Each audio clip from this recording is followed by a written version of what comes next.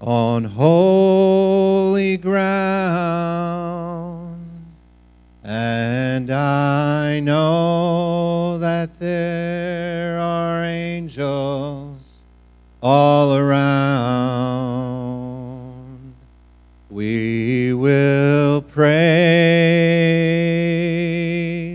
Jesus now.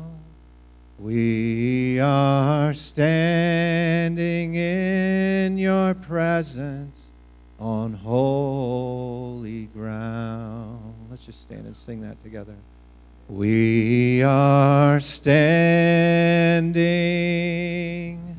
on holy ground, and I know that there are angels all around.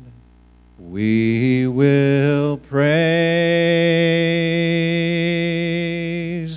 Jesus now. We are standing in your presence. We are standing in your presence. We are standing in your presence on holy ground. Lord, we stand in your presence and we ask you to open up your heart to us today. We help us, Lord, to receive what you want to say, and we just pray your kingdom come, your will be done. We just give you this time together in Jesus' name. Amen. Amen. I've been titling several sermons in a row, Priority 1, and then something after it, like Priority 1, Finding God, Find God. Priority 1, Forgiven. Priority 1, Worship. Nobody's come up to me and said, wait a minute. How can it be everything be first priority if they're different things? Nobody's asked the question. Good question, Pastor Jack. You see, the church has a mission. The church has a mission, and every church has a mission to help people find God, to help people find freedom, and we find freedom through the recognition that, most importantly, above everything else that God has done for us, he's forgiven us. We find freedom in worship when we refuse to stop one praise short of having a breakthrough. We find freedom in relationship to one another, which is what I'm going to talk about today. We also, a part of our mission includes discovering our purpose and growing and using our gifts and talents for the kingdom. And then also our mission is to launch outside the boundaries of our church and help other people find God. But today I want to talk about planted in the orchard of God, the Church of Jesus Christ. The church was Jesus' idea. It was his idea. He said in Matthew 18 that only where two or three gather together in my name, I'll be there in the midst of them.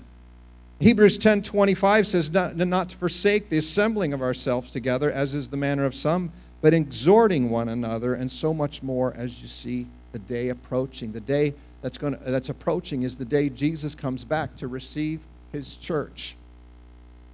He returns for his church. The Bible calls his church his bride. He loves his church. He loves his body. He's never been impatient with his church. And when I talk to you about the church this morning, I'm not hoping that you'll fall in love with the church. I'm hoping you'll fall in love with the groom of the church. And in so falling in love with the groom, you'll love his bride. You ever been to a wedding where you knew one of the people being married? You knew them really well. You didn't know the person they were marrying much at all. But by the end of the wedding day, you thought, wow, what a great couple. What a great couple. And if you love Jesus Christ, you got to understand that he's part of a couple, if you will. If I can use his illustration of the church being his bride. He's the groom of a bride that he loves deeply.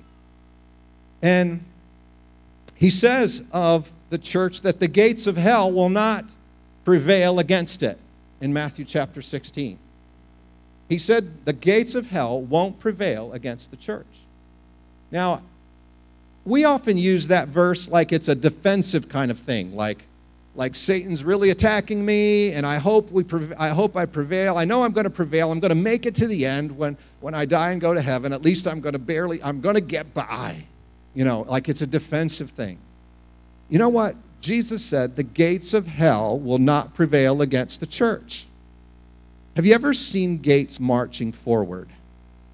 Gates don't move. I mean, they open and close, but they don't. They're locked in place. Those doors to this room are put on hinges. They open and close, but they don't move forward and backwards. And the gates of hell don't move forward and backwards. We move forward against them. When he said the gates of hell will not prevail against his church, he was talking about the church being on the offensive.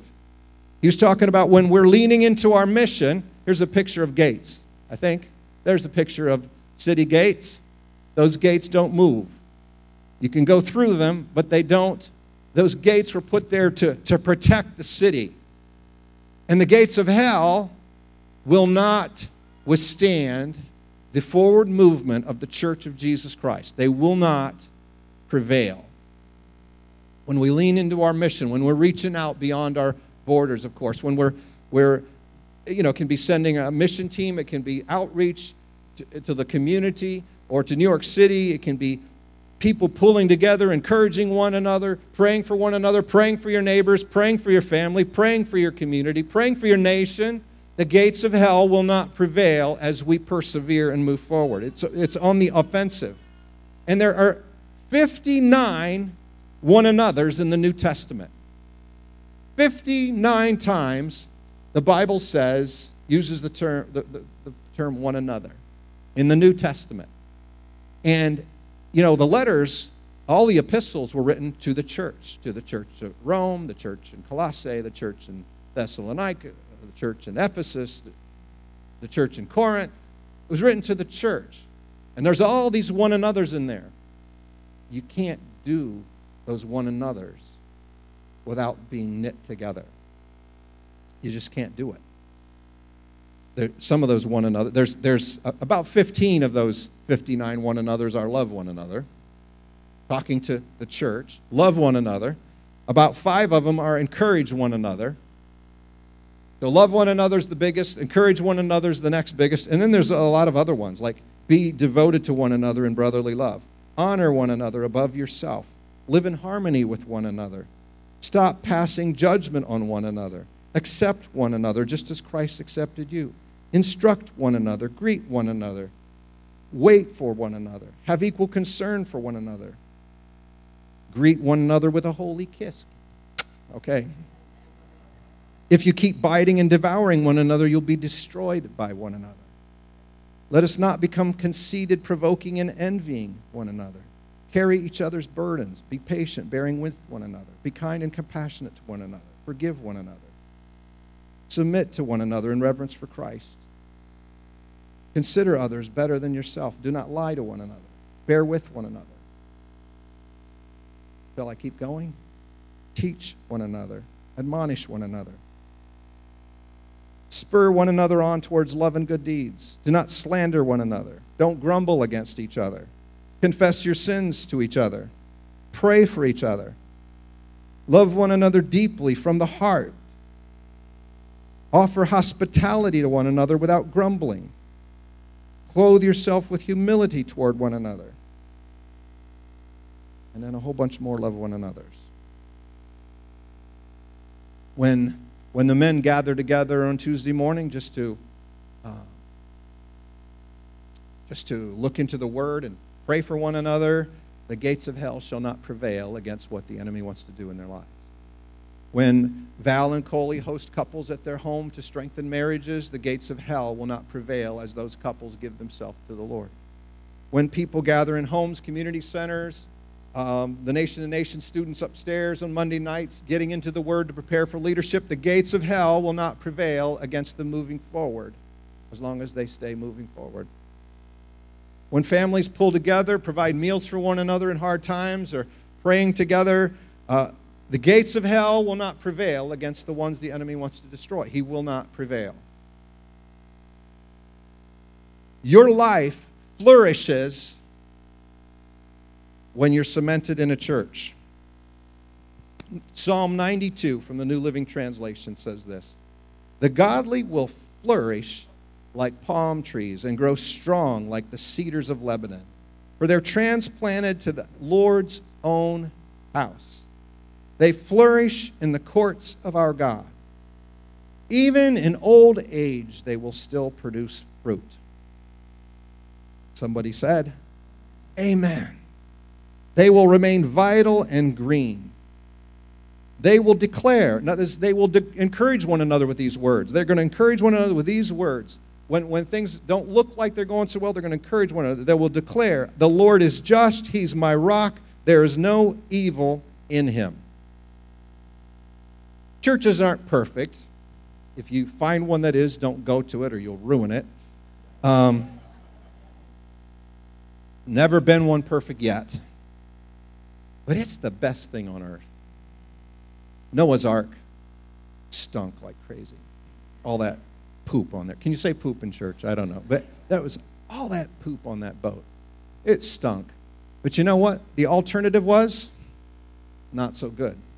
If you weren't on the ark, you were in trouble. The church is like the ark. It isn't perfect.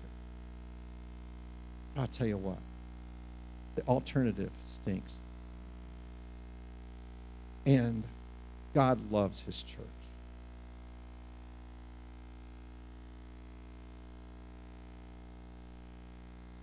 Yeah, I mean, some people say, "Oh, the church is full of hypocrites." I hear that. God hates hypocrisy. He hates people that are pretending to live one way and live in another in secret. You know, he hates hypocrisy, but he loves imperfect people. The church is not something we attend. The church is who we are. We're people that he loves, that he's drawing forward. He's pouring out his grace to help us grow. It's who we are. I brought to church today a hibiscus plant. And it's, when we got it, I tried to bring a pot that would kind of symbolize with a small, this pot is bigger than the one we bought it in.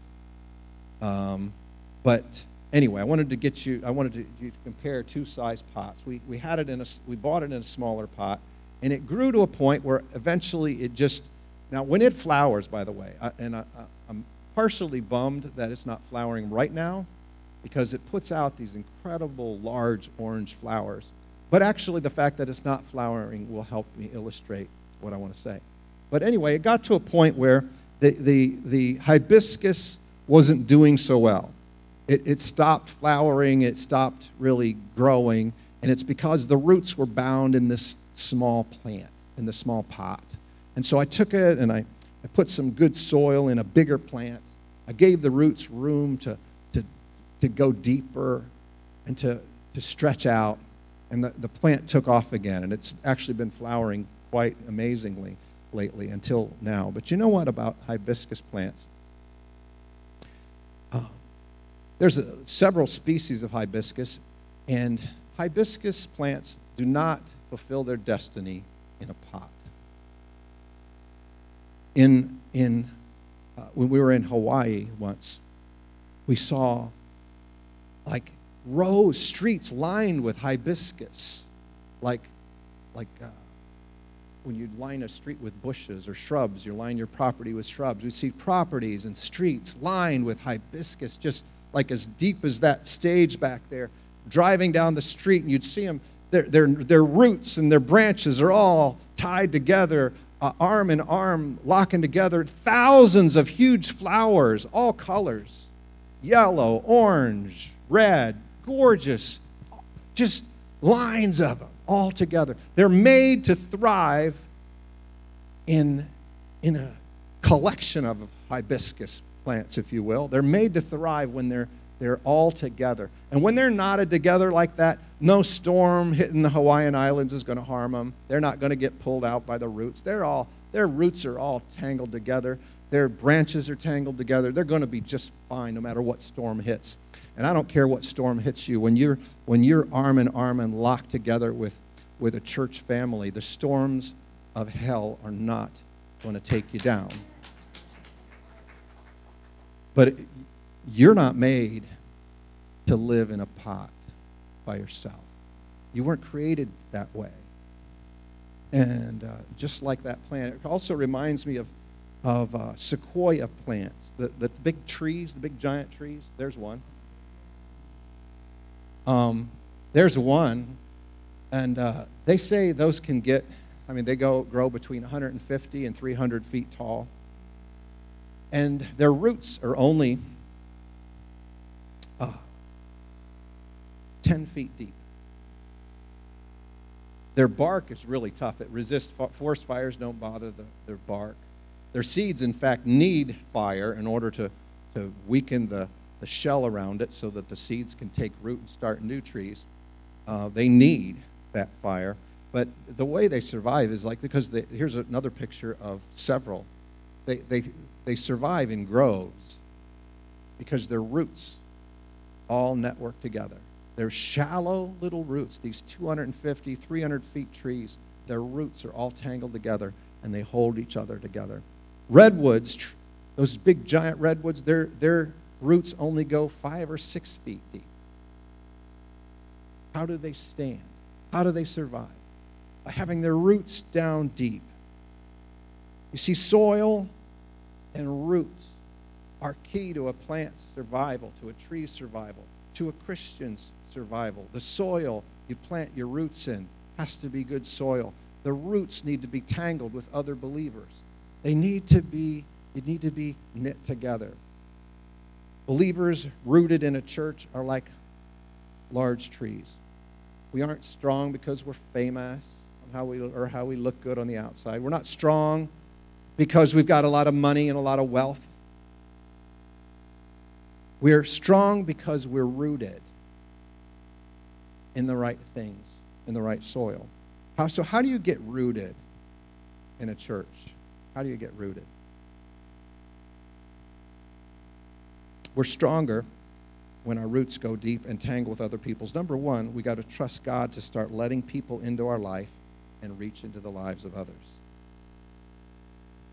We are not wired to be independent. We weren't created for it. We won't reach our destiny without being connected to people. You can know a lot about someone and not really know them. You can know a lot of information about them and you not really know their heart, what makes them tick, what their passions are, what their loves are. It's ironic, I'm talking about church and the importance of church, and today's the day when so many people are out traveling. Don't be discouraged by that. God's got something to say to us today. Generations have changed a lot. Technology's changed a lot in my lifetime. Amen? Lifestyles have changed. Just take the area of entertainment, for instance. My parents' age, everybody, if you wanted to play, you played outside. I have a ton of aunts and uncles. I had such a huge family network. It was amazing. And my uncles, I grew up, and all my uncles were like professional horseshoe players. And I'm like, you guys are killing me. All of my old uncles could just kill me in horseshoes. I would work and work and work at it. Well, why? Because they grew up. And if they weren't working on the farm, they were throwing horseshoes. That's what they did together. And they were really, they had it down to a science. They'd toss those things, and they had it exact to where it would open up at 3/4 of a turn and be coming right into the stake open. Every one of my uncles could do that. Just let them go fly. So they were always coming in, shoe open, headed for the stake. Flat. You guys are just driving me crazy. But the point is, they all played outside all the time. Now, when I was a kid, TV was invented. And it started to change. We still played outside a lot. There was always a baseball mitt on my bike, and you never knew who you were going to run into, and we'd start throwing baseballs, we'd pitch some. But when TV came, I remember when we got our first TV, black and white, and then when the first color TV came into our living room, I thought we'd gone to heaven. I thought we'd gone to heaven. A big old tube TV sitting there, and so, we had to watch all the big hits, Andy Griffith and all that stuff, and we'd be glued to certain shows. Certain nights, we were just on the TV. And we still played outside, but it started to transition.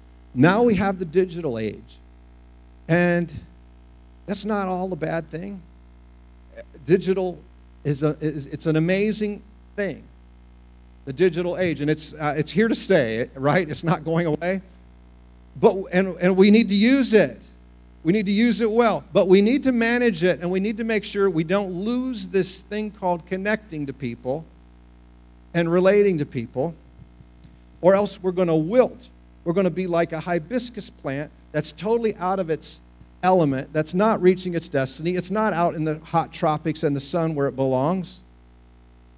If we aren't connecting and getting arm in arm with people in our daily lives, we're going to wilt.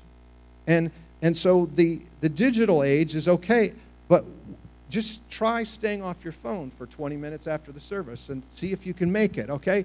Connect with some people you don't know, some people different than you. Hey, you're a married couple and you got a house, invite a single person to your house. They might actually love it. Single people, you got to invite a married couple to your house. Try that. That would be cool. Hang out for lunch with somebody. And enjoy your friends, but stretch out beyond that. We're not made to be in a little pot. I'm concerned about the digital age. I love it. I love the digital possibilities. I love what it does for us. But I'm concerned also the downside is that we have generations that are losing their ability to relate. We had a young woman from Japan come here to church a couple years ago for an entire school year. She was a college student. And week after week, after church was over, she'd be waiting for the people that brought her to take her home, and she'd be sitting here all by herself, sitting by herself. Nobody would come talk to her. I'd talk to some of the young people about, hey, connect her. She's a beautiful young lady. And like a month before she left, they start getting to know her and say, oh, I thought we wish we'd have gotten to know her earlier. She's such a great person. I'm like, yeah.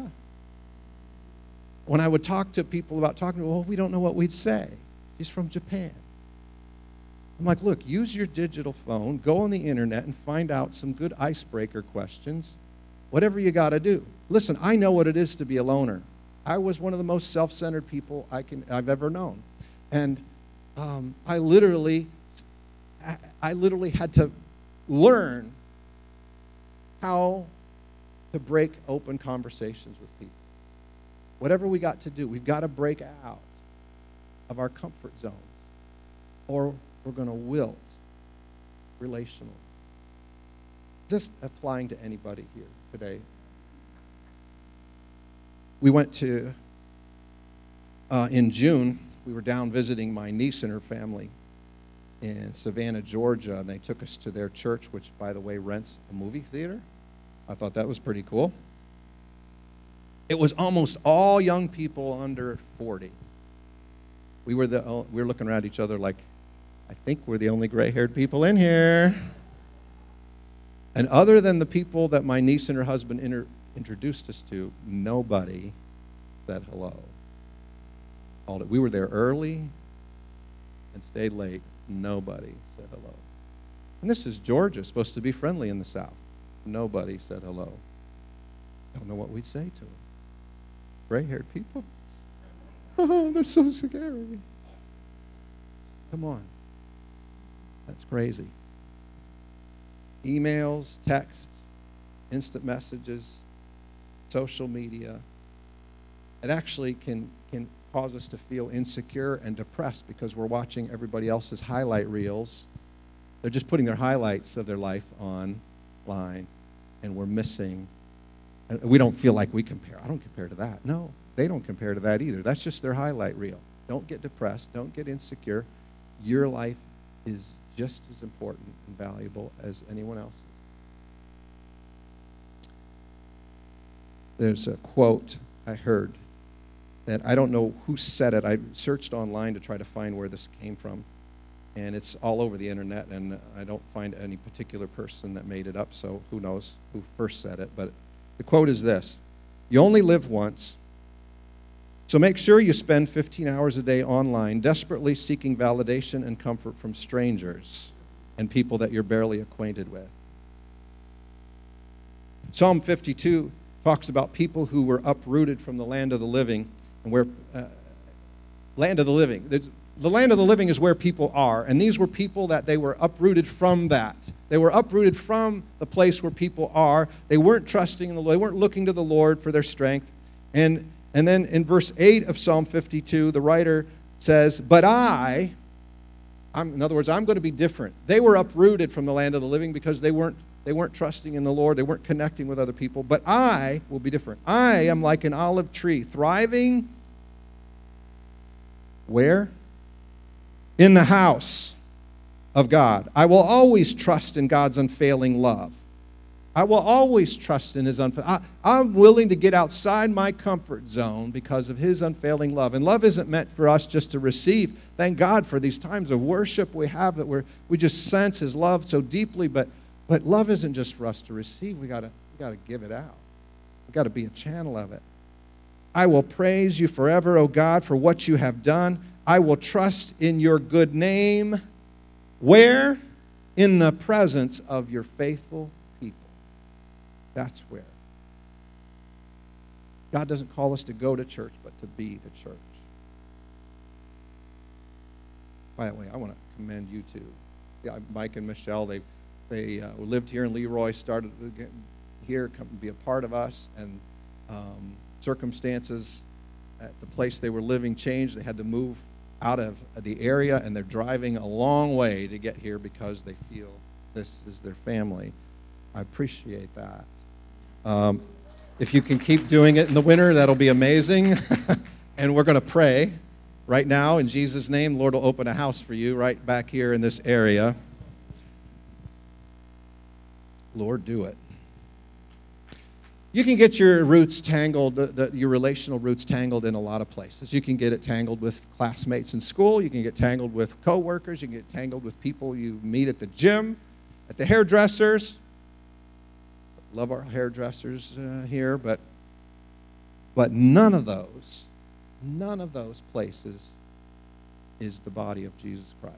None of them are the bride of Christ. None of them are the strength. None of them are the presence of the people. None of them are the house of God. No sports team is the house of God. We've got to get our roots tangled with one another. So how do you get planted and rooted in a church? You got to trust people to let people into your life and to get into others too, by serving, using your time and abilities to minister and serve in various capacities. And third, by supporting a church with your finances. That can be a funny one for pastors to tackle. There's a balancing act. There's the criticism that every pastor's afraid of. Oh, all those churches want is your money. Listen, if I wanted money, I would never have gone into ministry. I would never have done it. I would be already retired from the state with a nice state pension, living really well. What's that? State pensions are okay. Hallelujah for state pensions. I'm not knocking those that take it. I'm saying that's where I'd have stayed. I loved my job. I'm not a manipulator. Jesus talked about money more than He talked about prayer. And we can't say we trust Jesus if we don't trust Him in this area of finances. We just can't, because He said, where your treasure is, there your heart will also be. Or literally, the Greek word is, that's where your heart will follow. Where you put your treasure, your heart will follow. We've lived this. Sandy and I went through 20 years or so of financial, I don't know if you call it hell or purgatory, but it was close to one, somewhere in the line between the two. It was in there. And I gave my heart to Jesus when I was 23. And when I was 24, I heard about tithing, and I've never missed it since. And through some awful, tough times, I was in debt in college at first, kept doing it.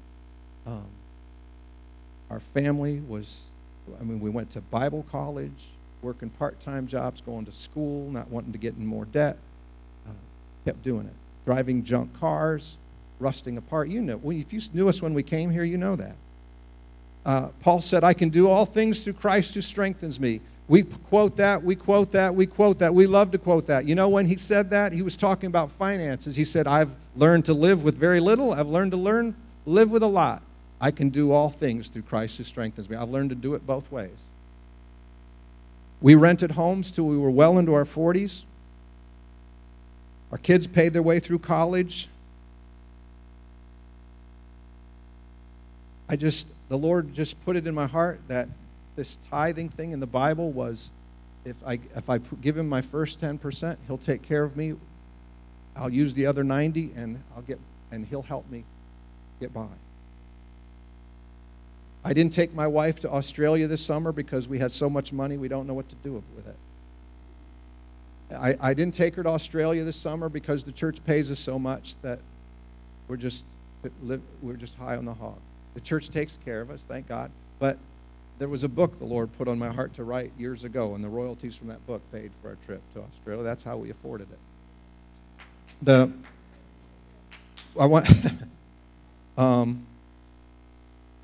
reason we're not driving rust buckets now is because we went down to one car a few years ago, and we're making it work.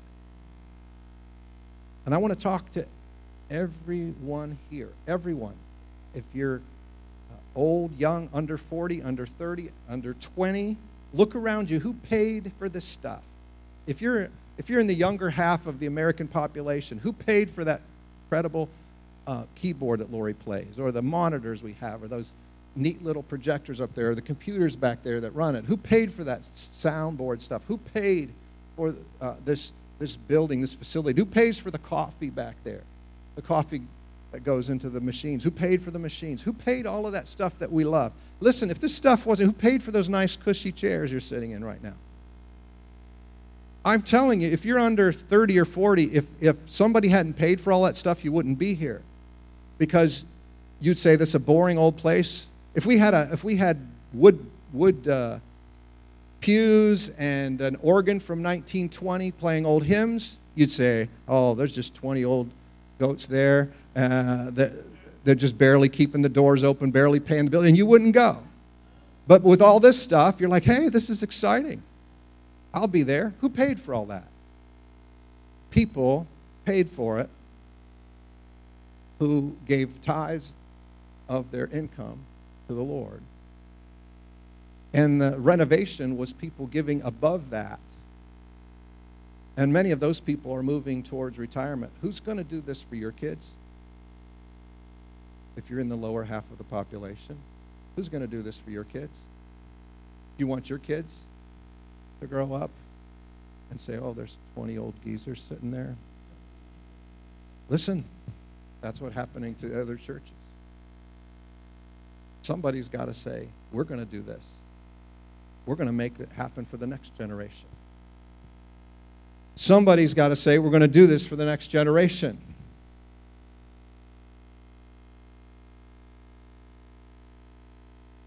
There are generations that worked their butts off to make this stuff happen. Can I say butts in church? Man, I'm getting bad today. It's 2 words in one day. Here's the when-then lie. I like to call this the when-then lie. Lori, if you'd come on up. Here's the lie. I call it the when-then lie. When I get out of college, then I'll tithe. When I get out of debt from college, then I'll tithe. No, you're lying to yourself. When we save up for our house, then we'll give. No, you won't. When we get the kids through college, then we'll give. Not going to happen. When I figure out how I'm going to live in retirement, then I'll give. Well, now you've succeeded in lying all the way through your whole life. It's a lie from hell that wants to keep the church from pressing forward and breaking down the gates of hell. Listen, we need one another. We need to pull together like never before. Not in defense. Yes, in defense, but mostly in offense. But we need to pull together and sink our roots deep. Sink our roots deep. If we want to go higher, we got to get deeper to God. Let's stand. Psalm 92. Those who are planted in the house of the Lord shall flourish in the courts of our God. Those who are planted in the house shall flourish in the courts of God. They shall still bear fruit in old age, spoken by a 61-year-old. They shall be fresh. Yes, I like that. They shall be fresh and flourishing. I planned to be fresh till the day I die. This isn't about rules. It's not, about being involved in the church, getting connected in groups, getting involved in relationships and tithing. It's not about rules.